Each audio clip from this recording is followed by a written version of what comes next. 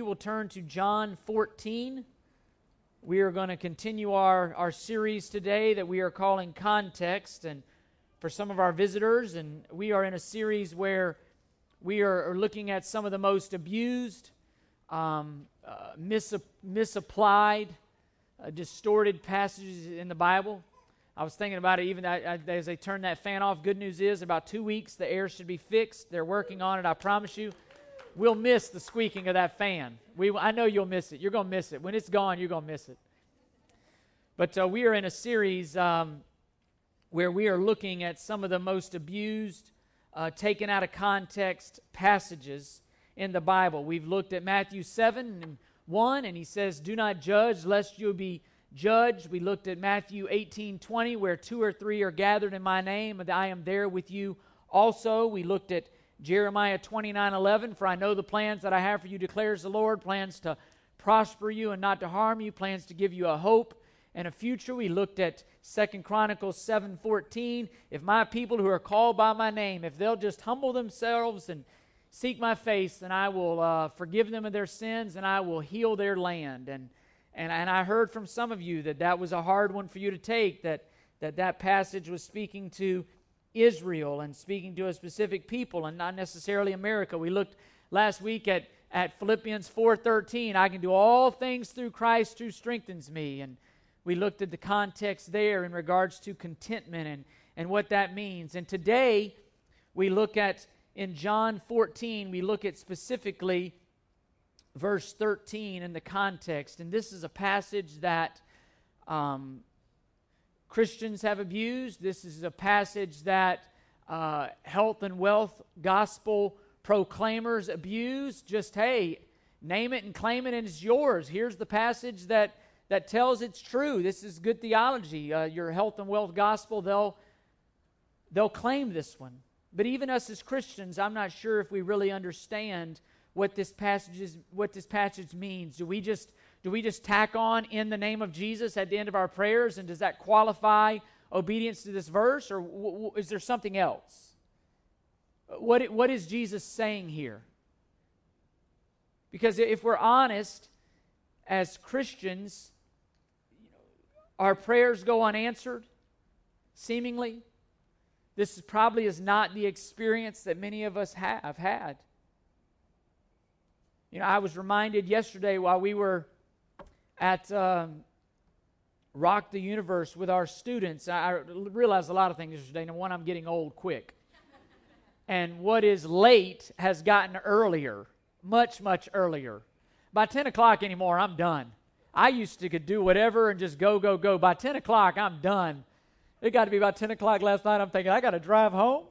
I got to stay awake and drive home. These kids are all asleep in the car. And then other y'all stayed out didn't get home till 3 o'clock. That was not me. I needed to preach. You don't want to know what comes out of this mouth if I went to bed at 3 o'clock. So if people around you fall asleep, give them the benefit of the doubt. Chad, Stacy, some others, if they fall asleep, I'm going to give you the benefit of the doubt that it's not that I'm boring. It's that you're tired. But I got a call yesterday that a friend of mine, and some of you guys know him, he has 6 children under my son and younger, middle school and younger, and he died yesterday suddenly. And as I was sitting there last night and I'm thinking about this sermon, life is tough. Living in a sinful, fallen world is tough. And you come to these passages, and if we're not careful, these passages can be difficult. Because I'm certain, I thought about, all last night, even this morning as I drove in here, I thought about that wife. Wait, what's it going to be like this morning when she wakes up with 6 kids that don't have a dad? I was thinking about even this morning driving in here, I was thinking, what would even breakfast be like? I mean, what do you even do for breakfast? I mean, and this may be speaking to my own, immaturity or whatever, but I thought, how would I even have what would breakfast be like with just Bradley and Sarah Grace? What would I tell them?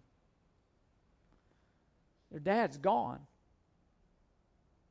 and the health and wealth gospel, they'll come to passages like this and they'll abuse them, and they'll say, well, if your faith was greater, the problem is your faith. If your faith was greater, these things wouldn't happen. Or if your faith was greater, you could do this. Or if your faith was greater, you could do that. And they'll claim these passages. And that's just simply not true. It's not true. And so I want us to be a church that rightly divides the Word of God. And so I want to look at these passages, and I'm not trying to, hear me, I'm a people pleaser. I'm not trying to rob your joy in some of your favorite passages. I've already heard. I know some of your favorite passages have just been ripped out from under you. And I'm not trying to do that, but I want us to handle the Word rightly. Please hear that. And so in John 14, listen to what he says. Let's just look at the verse in and of itself, and then we'll talk about the context. We'll build a little bigger context here. Whatever you ask in my name, that will I do, so that the Father may be glorified in the Son. I mean, if you can see the danger if you just pull that verse out on its own and stick that on a wall, stick that on a plaque, crochet that on a blanket, all the different things that this verse is probably showed up on. And I don't mean to offend you when I'm saying I'm not trying to be cute. I'm just saying if you just take that verse alone, if whatever you ask in my name, I'll do it. What is that verse saying? That's a dangerous verse if we just take it like that. And that's what I wanted to do today. I want us to see this is a beautiful verse. This is an amazing verse. And I hope you've seen that in all of these verses. They're amazing verses in their context, and there certainly are applications for us. But we need to stick things in their context. And so as I've done in each of these, I want to give us, first of all, the context of the Gospel of John first. I want to give us the context of the letter. All of these verses are found in the context of not only a greater letter, but a greater book, a greater story, the grand narrative of the Bible itself. So I want to look at the context of the Gospel of John first, and then I want to look at the context of right where this verse sits within that context, within the context of John, within the letter of John. This verse sits in a specific spot on purpose, and I want to look at that, and then I want to apply it.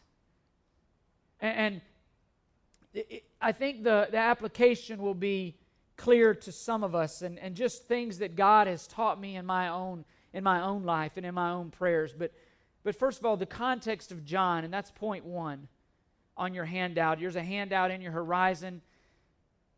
You can follow with me and fill in the blanks if you want, if that helps. If you want a binder, there's some binders down here if you're visiting, and we encourage you to put these in a binder and keep them. You can go back to them, hopefully. The purpose of the Gospel of John is to present clear and convincing evidence that Jesus is the Christ, the Son of God, and that so that you would believe that this is true. John is writing that his audience would believe that Jesus is the Christ, that Jesus is the promised Messiah, that Israel, that even the Gentiles now need look no further. Their Messiah has come, and his name is Jesus. The way, the truth, and the life is Jesus. There's no more rams, goats, bulls, all those things. Where they were pointing was Jesus Christ. And God offered his Son, the perfect Lamb. If you go back to the beginning of John, you'll see John the Baptist, he says, behold, when he sees Jesus, behold, the Lamb of God who takes away the sins of the world. That is the reason John is writing, that you would believe. And you don't have to be a theologian. You don't have to be a doctor in theology to know that. Turn over to John 20. John kind of puts the fruit low on the tree so you can know very clearly why he wrote this gospel under the inspiration of the Holy Spirit, of course, but why he wrote this gospel. John 20, verse 31. If some of you write in your Bibles, some of you think that's terrible to write in your Bible. I write in my Bible, and I'll star things, and I have the word purpose written here, and it's key verse. But these, he starts in verse 30, and we'll get to the verse 30, but he says, but these things that I have written, These have been written so that you may believe that Jesus is the Christ, the Son of God, and that believing you may have life in His name. John has picked, under the inspiration of the Holy Spirit, obviously, John has picked certain miracles, certain words of Jesus and His life, and he has recorded those so that those who are reading would believe that Jesus is the Christ, that He is the Messiah, that salvation comes through no one else other than Jesus Christ. His aim in writing is that you would believe that Jesus is the Christ. I think if we were honest, that one thing right there, I think we have fallen in the trap of just thinking about believing. Or believe, well, I do that. This letter is not important to me. No. I guarantee you, if we ratcheted up our belief, it'd change our lives. If we really believed what we say we really believe about Jesus, our lives would be different. And John is writing that we would believe. Every word, every miracle, every detail recorded is specifically done to bring people to a point in their life that they would believe that Jesus is the Christ. And the goal of John, you'll see it on your handout, is to bring his readers to a place of faith and accordingly new life in Christ's name. You can go all the way back, we won't go there, but John 3, even the story of Nicodemus, truly I say to you, unless you have been born again, new life in Christ. All the evidence that he puts forth is to prove that Jesus is the Christ, that there's no other. And not only that, John will show us how divisive the name of Jesus can be. He consistently shows the challenges that families were divided, friends were divided. And here's the thing, here's what John says. You either commit yourself to Jesus and are saved, or you look to another and you're not saved. There's only two options. Clearly, we love to, well, I'm thinking about it. Listen, you're either for Him or you are against Him. There's no middle of the road. There are two camps. Jesus alone camp for salvation, or every other false god without Jesus camp in salvation. And John is saying there's only one way to get to the Father, and it's through Jesus Christ alone. Jesus in John 14:6 says, I am the way, the truth, and the life. No one comes to the Father but through me. Jesus singularly and purposefully separated Himself out from all the other gods. So any religion that's going to tell you, hey, there's a bunch of ways to get to heaven, don't put Jesus in that bunch of ways, because He has excluded Himself from the bunch of ways. He's the only way. There's one way. And in our culture, we'll say, oh, well, we can't deal with that. Why so narrow? Why so narrow? Why is there only one way? God certainly would create more ways than that. The greater question, guys, is not why there's only one way. It's why is there a way at all? Why would God, a holy God, crucify His Son so that sinners now can be in His presence and be forgiven? That's the question. The amazing grace that we sung about is that why God would make any way at all for sinners to get to Him. And as Daniel said, Romans 5:8, but God demonstrates His love for this, that while we were yet sinners, Christ died for us. That's what John is saying. Believe in Christ, friend. I think about Paul in 2 Corinthians 5:20, where he says, we're ambassadors. We beg you on behalf of Christ, be reconciled to God. There's no way to be reconciled to God but through the blood of Jesus Christ, through the death, burial, resurrection of Jesus Christ. That is the gospel of John. And he sets forth to give an account of the words and the works that Jesus performed, and to prove that salvation was found in no one else other than Jesus Christ. You can look at John 20. Listen to John 20. We read 31, but in John 20:30, he says, therefore many other signs Jesus also performed in the presence of the disciples, which are not written in this book. There's more that John could have written, but these have been written so that you would believe. John picked these under the inspiration of the Holy Spirit. He goes on to say that many volumes could have been written had he been trying to give you a detailed account. The point is this: the miracles, they were not on accident. Even you'll see where John the Baptist, he's in prison and he's about to be killed, and he sends his guys to Jesus and he says, ask him, are you the Messiah or should we be looking for another? And Jesus says this, tell John the Baptist this, the lame walk, the blind see, the deaf hear, the mute speak. He's quoting Isaiah 35, 5 and 6 there. They said this, you'll know the Messiah by this. Exactly that. The lame will walk, the blind will see, the deaf will hear, the mute will speak. Jesus is saying, look at the evidence. These miracles aren't haphazard. They're not just random, hey, let me see what I can work out here. No, they're specifically coordinated to the Old Testament for them to see this is our Messiah. These are evidences to look for. The Old Testament said, look for this to happen when the Messiah comes. Well, guess what you see in the life of Jesus? Exactly what was promised in the Old Testament the Messiah would do. What he would speak, what he would do. This is fulfilling. He's saying Jesus is fulfilling the Old Testament. He is the Messiah that you've been looking for your whole history. He's the way. He's the Lamb that God promised long ago. He's it. That John writes to that purpose. He writes to explain that. You can look at John 10:25.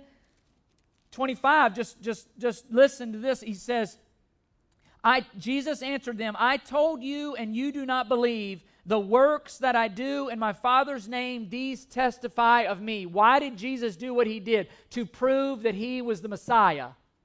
The only way. And the words and the works of Jesus are specific to prove that he is indeed the Messiah. To prove why do we need to believe in Christ? Because we are sinners. We have fallen short of the glory of God. Our sin alienates ourselves from our Father, and in God's great love, he sent his Son Jesus to die on a cross. Why? Because Hebrews 9:22 says, without the sacrifice, without the shedding of blood, there is no forgiveness of sin. Because he said in Hebrews 9:27, it is destined for man to die once, and after that to face judgment. And the options for us are this. You can face judgment on your own for your own sin, or you can look to Jesus Christ and see his judgment as your judgment for your sin. He can be your substitute. That's the gospel. And we as a people, John is writing because we as a people have to make, you have to make a decision about who Jesus is. Will you believe upon Jesus Christ alone for the forgiveness of your sin? And John is writing to prove that Jesus is the way, the truth, and the life, and no one comes to the Father but through Christ. Jesus has come to reveal God. You look at John 1, no one has seen the God but the one who is in his bosom. He has revealed him, John 1:18. He has come to reveal God's kingdom, his plan, if you will, for salvation. That's the broad text of the Gospel of John. Understanding who Jesus is, understanding his mission, understanding that Jesus came to fulfill God's plan to reconcile sinners to himself, and to ultimately bring people to the point of, who do you say that I am? That's Mark 8:29. Jesus was asking the disciples, who do the people say that I am? They give all this list of answers. You know what he said to the disciples? Who do you say that I am? That's the question I would ask every single one of you in here today. Who do you say that Jesus is? That one answer. Probably the most important answer you'll ever give. Who is Jesus Christ? Do you believe? Have you placed all your eggs, so to speak, in his basket, that he is who he says he is, that though we die, we will not die as believers. We will be ushered into the presence of our King. Why? Because we have believed upon Jesus Christ alone. That's what John writes about. Belief in Jesus. That's the context of the letter. Reveals God's mission, his plan for salvation, that it is through Jesus. Secondly, you see on your handout as we start to narrow the focus a little bit, what is the context in which we find this verse? How does this verse play into the context of John? How does this verse further and prove what John was writing to do? And you'll see there, number 2, the context of John 14 is the promise of divine provision in order to accomplish Jesus' mission even in his absence. Even in his absence. Jesus is speaking to his disciples here. The context is that Jesus is explaining to them they're going to have their Last Supper. He's going to explain his departure. He's explaining that Peter will deny him. He explains in this context that one of the disciples will betray him. And what he does, he says, look, in my absence, I'm going to give you and make available to you all the resources you need to further the mission in my absence. That's what he's saying here.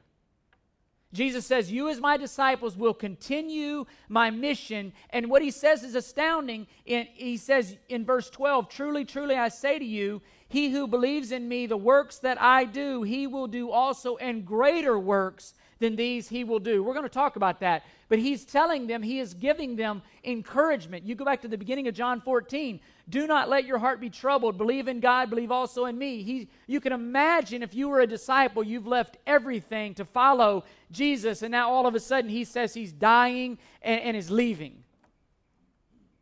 You can imagine what they must have been going through. And what we find in this context is that Jesus is assuring his disciples that they are being handed over to the care of God, and that when he departs, they will have everything they need to be fully equipped to carry on his mission. This verse literally is Jesus explaining the transition that is going to take place. I'm leaving, and I'm handing you the baton to carry on the mission. That's what Jesus is doing right here. I'm handing you over to the care of the Father. What he's saying to them is you're going to have to trust the Father for all your resources.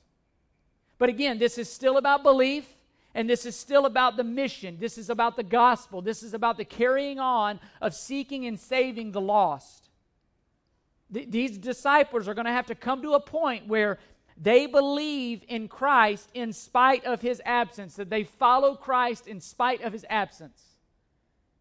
And what Jesus explains is that God is going to work through them, and he is going to accomplish his will through them, even in greater ways than he has up to this point. And that is an astounding verse. Because again, they've seen the miraculous, they've seen the miracles. And he says, you know what? In some way, and we'll explain what I believe he means there, you're going to see even greater works and greater miracles through you and the resources that my Father provides to you. All of this is in relation to God's work and God's will. This verse is about God continuing his work through the disciples to seek and save the lost and to take the gospel places that it had never been before. And what Jesus is promising is that God is going to give you, he is promising divine resources and accomplishment for that work. All of this part of God's plan. That's what Jesus is explaining. He says, I'm going to leave and go to the Father, and you will do greater works when I'm gone. You see, everything that he says is attached, again, to God's plan, predetermined plan. The birth, the life, the death, the burial, the resurrection, predetermined plan of God. What Jesus is saying is when I leave, you see it on your handout, I'm going to give you the Holy Spirit, and that Holy Spirit is going to come, and he's going to empower your future ministry through the Spirit. That's where he goes with this immediately. Look at verse 16 of chapter 14. I will ask the Father, and he will give you another helper. That word another in the Greek, it means of the same kind. Literally what Jesus is saying is when I leave you, my Father is going to give you a helper of the exact same kind as if I were with you. That's what he's saying. The Spirit in them will be the same and will give them power as if Jesus was amongst them. But except it's going to take the relationship to the Father really to a whole new level. Look at verse 18 again, comfort. I will not leave you as orphans, I will come to you. Look at John 14:26. But the Helper, again, the Holy Spirit, whom the Father will send in my name. He will teach you all things, and he will bring to remembrance all the things that I've told you. How do we have the inerrant, inspired, infallible Word of God? Because the Holy Spirit did exactly what he told him to do, what he was intentioned to do, rather. You look at 2 Peter 1:20, seeing that no prophecy of Scripture ever came about by man's own interpretation, but men were carried along by the Holy Spirit. Again, that right there sets this book apart from every other so-called religious book. The Book of Mormon, Joseph Smith found these tablets up in a tree, wrote the stuff down. Nobody knows where the tablets are. Nobody else. The Quran, these guys got together and they just tried to remember all the sayings of Muhammad, just tried to pool them together, and then one guy basically burned all the other copies and said, oh, mine's right. Mine's perfect. You see the difference? That's why the Book of Mormon has been edited many, many times. This book has not been edited. It's perfect. Why? Because God spoke through the Holy Spirit and moved the writers along to write exactly what they were meant to say. And Jesus is promising them in John 14:26, the Holy Spirit is going to bring to remembrance everything I taught you. Everything.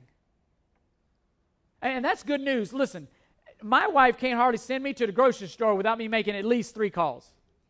Like, we'll wager on what's the over-under on how many calls. I don't remember stuff. Why is this book perfect? Why has it not been edited? Why is it one message, 40 different authors, 1,500 years, multiple continents? Why? Because the Holy Spirit. Because God is the author ultimately.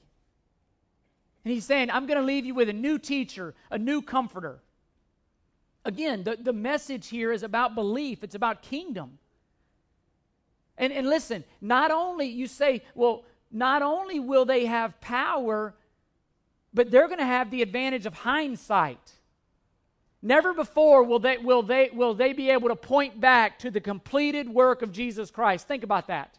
They will be able to point back to the death, burial, and resurrection of Jesus Christ. Everything up to this point, you've been looking forward to an event that had not occurred. He's saying from now on, you will be looking back to an agreed, definitive moment of time where I died, I was buried, and I was resurrected. A definitive point in history. To speak, to empower, to fuel the mission of Christ.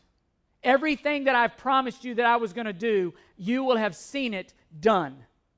There will be an empty tomb. And Jesus' work will be fuller, and it will make total sense once it's all accomplished. And that finished work, along with the power of the Holy Spirit, would produce more converts than Jesus ever saw in his lifetime through the disciples. The gospel will be more widespread than ever before. Look, Jesus was isolated. If you put one of these apps on his iPhone and you traced his steps, like if I go for a run, the rare occasion that I go running, I hate running. I'll put this thing on my phone and it'll tell me, it'll have a blue line that shows where I went. And if you were to do that, Jesus, he stayed in a relatively finite area, small area. And what he's going to do is he's going to send the disciples out everywhere. Acts 1:8, Jerusalem, Judea, Samaria, to the ends of the earth. The gospel will be spread in ways never before. Greater in that sense. But again, the provision of this and the purpose of this prayer and this resource provision is the glory of God. It's the kingdom of God. It's the advancement of the gospel. It's finishing, completing, if you will, Jesus' mission. This is about the glory of God and leading people to faith in Christ as the Messiah, as the only way men and women are saved and forgiven of their sins. Everything was purposed on leading people to have to make a decision about who Jesus Christ is. Everything, even this provision. Again, this is God providing divine resources to guarantee the accomplishment of his mission, even through the disciples. I dare say even through you and me, as we'll see in his absence. And the key again, the key to this is, again, he says, in my name, whatever you ask in my name. We need to learn this. In Luke 11, the disciples asked Jesus, teach us how to pray. I would bet that would be a course that all of us would be well blessed by taking. Teach me how to pray. Teach me how to pray. And in here he says, you pray in my name. I mean, again, is this something that we ask all this in the name of Jesus, amen? Is that what that means? That's good. Don't hear me saying that's a bad practice. Hopefully when you say that, you're submitting your request to his authority and to his sovereignty, and your heart hopefully is coming to that point. But in the name of Jesus, is it something that we just add because, hey, I got a better chance of getting it answered if I throw that in? Is this like a magical, pixie dust that we just sprinkle over our prayers and all of a sudden, boom, well, I did it in Jesus' name. He has to answer it now. What is it? When you study what that phrase means in the name, what the phrase in my name literally points to is that we are to do and to seek everything in a manner that is consistent with who Christ is, consistent with what he taught, and consistent with what he stands for. That is his kingdom. It's literally saying, not my will, but your will, God. I want everything to be consistent and to be about your kingdom. I'm your representative. Everything in my life is to be about your business, God, not mine. Not mine. It's 1 Corinthians 10:31, whether you eat, drink, or whatever you do it to the glory of God. That is the business, that is the agenda, that is the kingdom that you and I believers are to be about, not ours. This prayer was not meant to further my kingdom. It was meant to further God's kingdom. Not my agenda, God's agenda. Listen, a person's name in that day refers to everything that person stood for and everything that person was about. It spoke to a person's life purpose and the substance, everything. And think about it, even today, you mention a name and stuff comes to mind. The Proverbs talks about a good name is to be treasured above fine jewels. A name. And the key to the effectiveness of our prayers is God's glory and his will. To pray in such a way that seeks what the Father seeks, that seeks God's will, not our will, that seeks his ways, not our ways, that seeks the advancement of his kingdom, not the advancement of our kingdom. That's what it means to pray in his name. And the purpose you see on your handout behind all of this is the glory of God and the advancement of his kingdom. He is promising divine resources to his soldiers. John Piper, I'll never forget John Piper, one of my favorite pastors, authors. He comes on the radio some, or our kids will say, "Hey, is that your favorite?" James 2 says we shouldn't have favorites, so I tell them don't. Dad doesn't have favorites; he don't sin like that. But I do have favorites, unfortunately, though. It's one that I like a lot. And John Piper said this. He is famously quoted regarding this verse. Listen to what he says about this verse. And prayer. He says, prayer is a wartime walkie-talkie, not a domestic intercom for ringing up the butler to change the thermostat. It is a wartime walkie-talkie to call in firepower because the enemy is greater than we are. If you try to turn prayer into a domestic intercom to bring in another pillow, it malfunctions and you wonder why. It is not made to be an intercom. It is made to be a wartime walkie-talkie. Strong. Prayer is not a means of getting God to give us what we want so that our lives can be more of what we want them to be. Safe and comfortable and easy. That's not prayer. Prayer is the means by which we ask God to extend and advance his kingdom through us on earth. And that prayer is my way of saying, I can't do this on my own. God, give me the divine resources to fulfill your agenda for my life. Your kingdom, not my kingdom, and your will advance, not my will, at whatever the cost. To be certain, there is a place in prayer for us to submit our needs. But even at the center of those requests is a humility that submits ultimately to God's sovereignty. God is a good Father. It was funny yesterday when we were in Orlando. Bradley was there with me, and kids can be. I think they can be subtle, but we get the message. I couldn't. If I had $1 for every time that boy mentioned Dippin' Dots, I could have bought him Dippin' Dots. I don't think we walked by a Dippin' Dots place where he mentioned Dippin' Dots. Hey, you ain't getting Dippin' Dots. I done spent way too much money on this thing already. You're not getting Dippin' Dots. Them Dippin' Dots would be melted before you get a spoon in them. It was so hot. But, I mean, every time he would talk about Dippin' Dots. Dippin' Dots. And I was thinking about it. Is that the way I am? He's got to trust me. He made the request known. Trust me, I got it, Brad. I got it. You want Dippin' Dots. But guess what? I'm your daddy, and we ain't paying $1,900 for Dippin' Dots. The Basham household, ask my wife, we hate paying for ice cream outside. You pay more for a scoop of ice cream, you can buy the whole gallon at Publix. You're not getting it, son. But you know what? He made his request.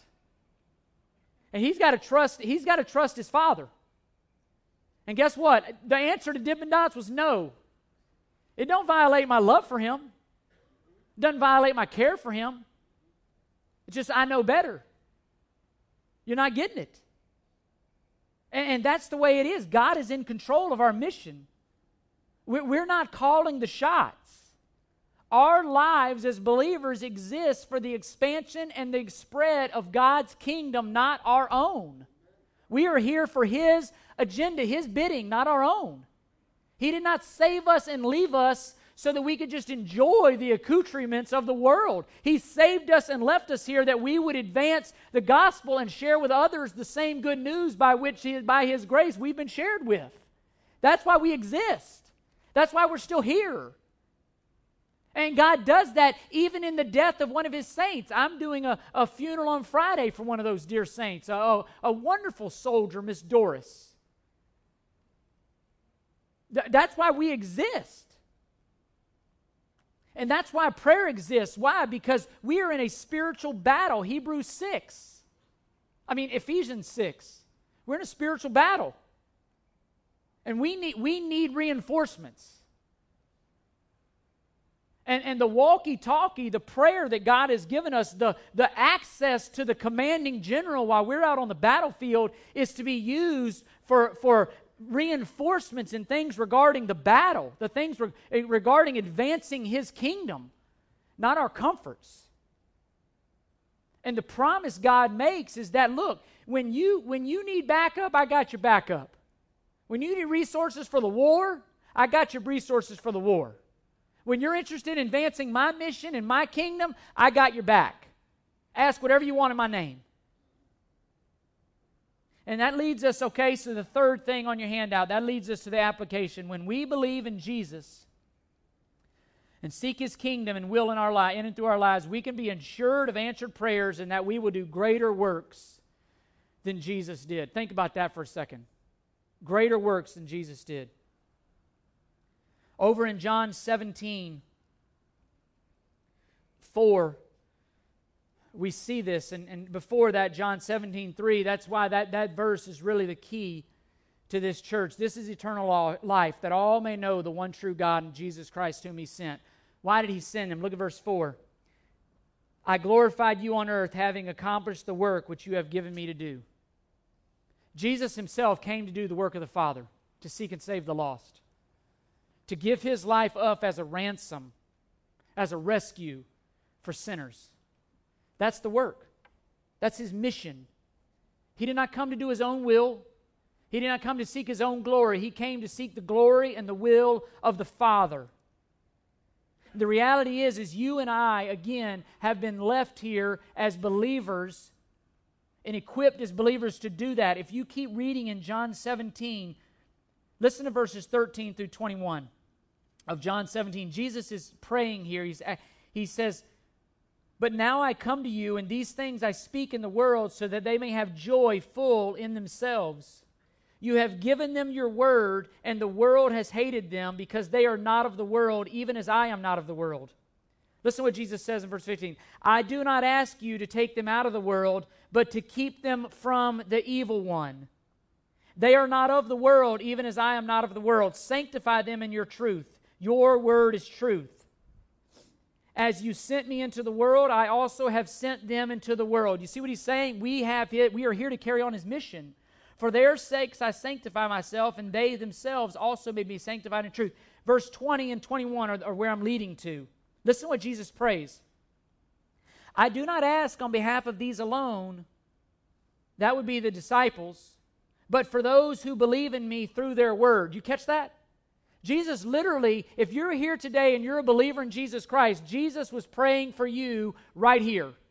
He says, I do not ask on behalf of these alone. That's the disciples he's talking to. But I ask for those who believe in me through their word. How do you and I believe in Jesus Christ? Through the word of the disciples. John 14:26, God spoke, the Holy Spirit helped them remember, and then the Holy Spirit wrote it down. We are believing through their word, that they may be one, unity, even as you, Father, are in me and I in you, that they also may be in us, so that the world may believe that you sent me. Why are we here? That the world might believe that God sent his Son into the world to die for sinners. That's why we're here. That's what this verse is promising, and I'm going to give you all the resources needed to accomplish that mission. Not to make your life easier and to glorify yourself. Jesus is our pattern for how our lives are to be spent in submission to the Father and to his will. Jesus is our pattern. And again, they would realize at Pentecost, when the Holy Spirit came upon them, the reality of this. And the fullness of what Jesus says there, greater works. After the Holy Spirit comes, Peter preaches a sermon, and 3,000 people get saved and baptized. More in one sermon than Jesus saw in his whole life. Greater works. Why? The Holy Spirit. It was the gospel spreading through the disciples. God's work advancing his kingdom through the resources he provided. And I want to be clear on what I believe Jesus means here by greater. There's a whole lot of abuse here. I don't believe he's saying you're going to do greater miracles. Listen to me. I've not seen anything better than walking on water. I don't know where you go after that. You know, I mean, 2 loaves and a fish. I'm panicked every Sunday supper. Do we have enough food out there to just feed 200 of y'all, much less 5,000? You know, I mean, I don't think he's talking about greater in the sense of more miraculous. I think what he's saying is through the gift of the Holy Spirit, through prayer, through God living through you in the person of the Holy Spirit, what you're going to experience is greater in number. You see that in Peter, 3,000 get saved. But greater in geography. No longer would it be isolated to a small area. It would be Jerusalem, Judea, Samaria, the ends of the earth. Go. Spread out and go. And I think that is what is meant here. What is meant here by greater is no longer that Jesus' presence would be limited to one place at one time. All of his believers, all of his followers spread out geographically would have the presence in them, the Holy Spirit in them, and they would be the disciples all over the word, preaching and teaching the word, preaching and teaching the gospel. And that's Acts 1:8. You see that immediately after the Holy Spirit comes. And I think it's fueled again by the fact that never before had the gospel message been preached by looking back at a crucified and risen Savior. It was finished at that point. It was a past act that was a definitive historical moment, absolute. His death, burial, resurrection. For the first time, their work would be, again, fueled by looking back at a historical fact. And again, everything here was built upon his departure, his death, his burial, his resurrection. The message of the gospel of Christ would point people what? To a resurrected Savior. And again, the context is key. I hope you see it. This is a promise about advancing God's kingdom and God's agenda on earth and all the resources necessary to do that. It's not about our own. Everything here was connected to Jesus' glory, the Father's mission. When we speak the gospel, when we share the gospel, when we say to somebody, apart from belief in Jesus Christ, you will die, face judgment, and spend eternity in hell, we have the authority of God to speak that as truth. We have power to speak that. It's true. No man enters the presence of the Father. No one goes to heaven except through Jesus Christ alone. And we have all the resources needed at our disposal to accomplish that mission. He did not leave us as orphans. He did not leave us ill-equipped. There is no limit. What he's saying is this. You see it on your handout. There is no limit to the power of prayer that glorifies Christ in His name through the advancement of the gospel. I mean, I talked just this morning to a guy. He didn't know I was preaching on this. He just came in to give me a praise. There's a man in this congregation today. For 10 years he was praying. He's been praying that his son would call him. And his son called him just the other day. First time in 10 years. 10 years. God answered the prayer. Our goal in prayer is to see God glorified and the gospel advanced no matter what. That's the goal of prayer. To glorify Christ, to further His mission. Prayer is us confessing our reliance and dependence upon Christ. Prayer is not a way for you and I to tell God how to run His universe. It's not a way for you and I to tell God that you're not giving me my Dippin' Dots. That's not prayer. Prayer is a humble acceptance of the will of God. And it's the reality that we trust in the fact that a good Father, a good God will provide sufficient grace to help us understand and accept whatever is given. And here's the illustration. When I think about how prayer maybe has been hijacked or how this verse has been abused, some of you in here, like myself, have a corporate credit card. I have a credit card in my wallet that is tied to Idlewild Baptist Church, and my name is on it. Okay, Idlewild has given me the authority up to a specific limit. It's up to a specific limit. To go out and purchase anything that I deem necessary to further the mission of Christ. Agreed?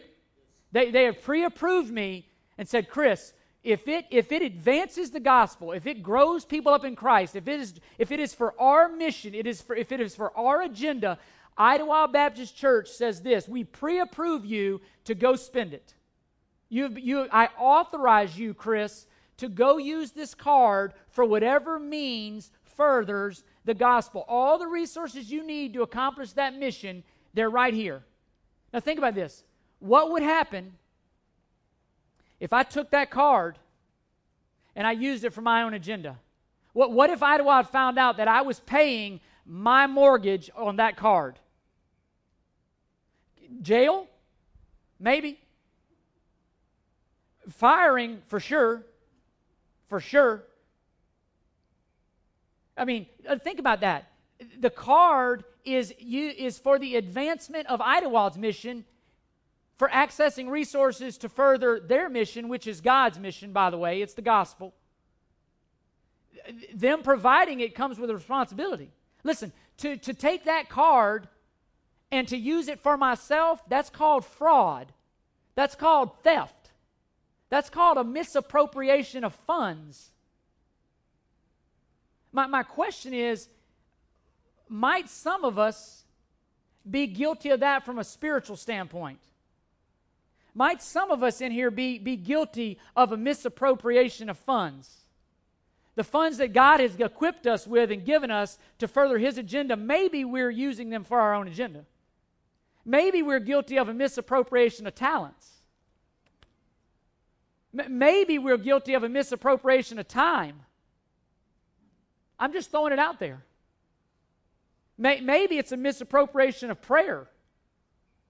We've taken something purposed to further the gospel and His mission, and we've instead used it for our own. This is God's promise, divine promise, to provide the resources needed to accomplish His mission. Listen, we should not be fearful in asking God of anything. Hebrews is very clear all throughout. In Romans 8, we can boldly approach God crying out, Abba, Father. We have a spirit of adoption in us. He's our Father. Approach Him, but we have to submit these to Him and humbly accept whatever He says. And we have to be about the Father's business. And in our prayers, we are very good. I'm putting myself included. We are very good, and John Cordova wisely pointed this out. I want to give him credit. He'll be embarrassed by that, but we like to if you don't like it, blame him, by the way. That's like a caveat here. But no, it's very wise. We like to predetermine how God has to answer our prayers. We love to predetermine that. We love to put the parameters and say, hey, by the way, I'm praying this. Oh, and by the way, this is how you answer it. And anything other than this is not acceptable. Or we like to predetermine for God how God could best answer it, rather than trusting. Rather than trusting that we have a good Father who knows what's best. And maybe that's how some of us have abused this passage, by trying to predetermine what God's will is instead of accepting it. God's ways are not our ways, and we have to accept His ways. And I pray that we would be a people who seek the glory of God in whatever we ask. Ask yourself this: can God be, when you're deciding on something, pursuing something, can God be glorified in it? Is this for God's glory, or is this for my comfort? Just some questions to ask yourself.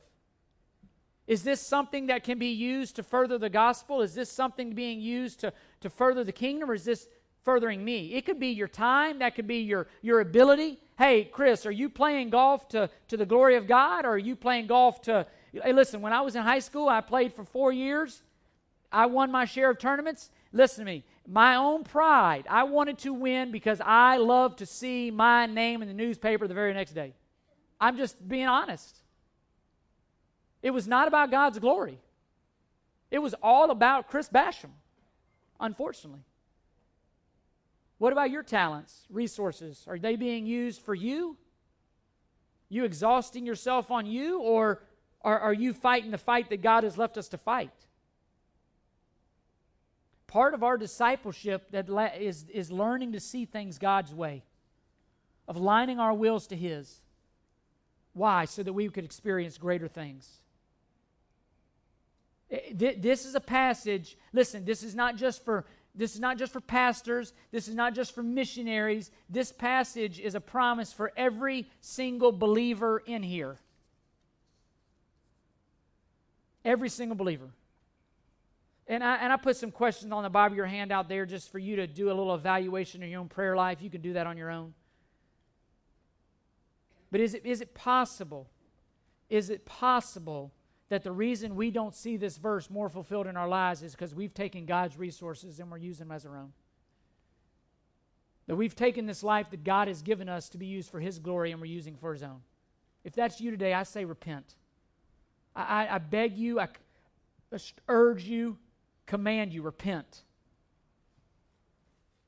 And seek to start seeking first the kingdom of God and His righteousness. Seek to start living for His glory, not our own. And if you're here today and you don't know this Jesus as Savior, you've never repented of your sins and turned to Christ alone and had His blood forgive you and wash you clean of your sins, I'll be down front after here. I would beg you to do that.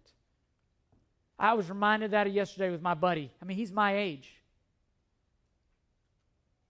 It's not on my thoughts to die today, but I might. And Hebrews 9:27 says this: it is appointed to all men to die, and after that to face judgment. If I die today, listen to me, I will stand before God confidently because Jesus Christ, I'm looking to Jesus Christ who took my judgment. The wrath toward my sin, the wrath toward all of my sin that God has toward my sin, by faith, I look to Jesus Christ, and He was my substitute. And that wrath of God towards my sin fell upon Jesus.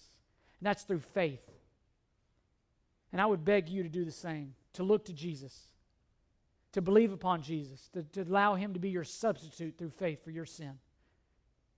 And if you're believing in Jesus today, I pray that you would get on mission totally and leverage whatever resources you have to His glory.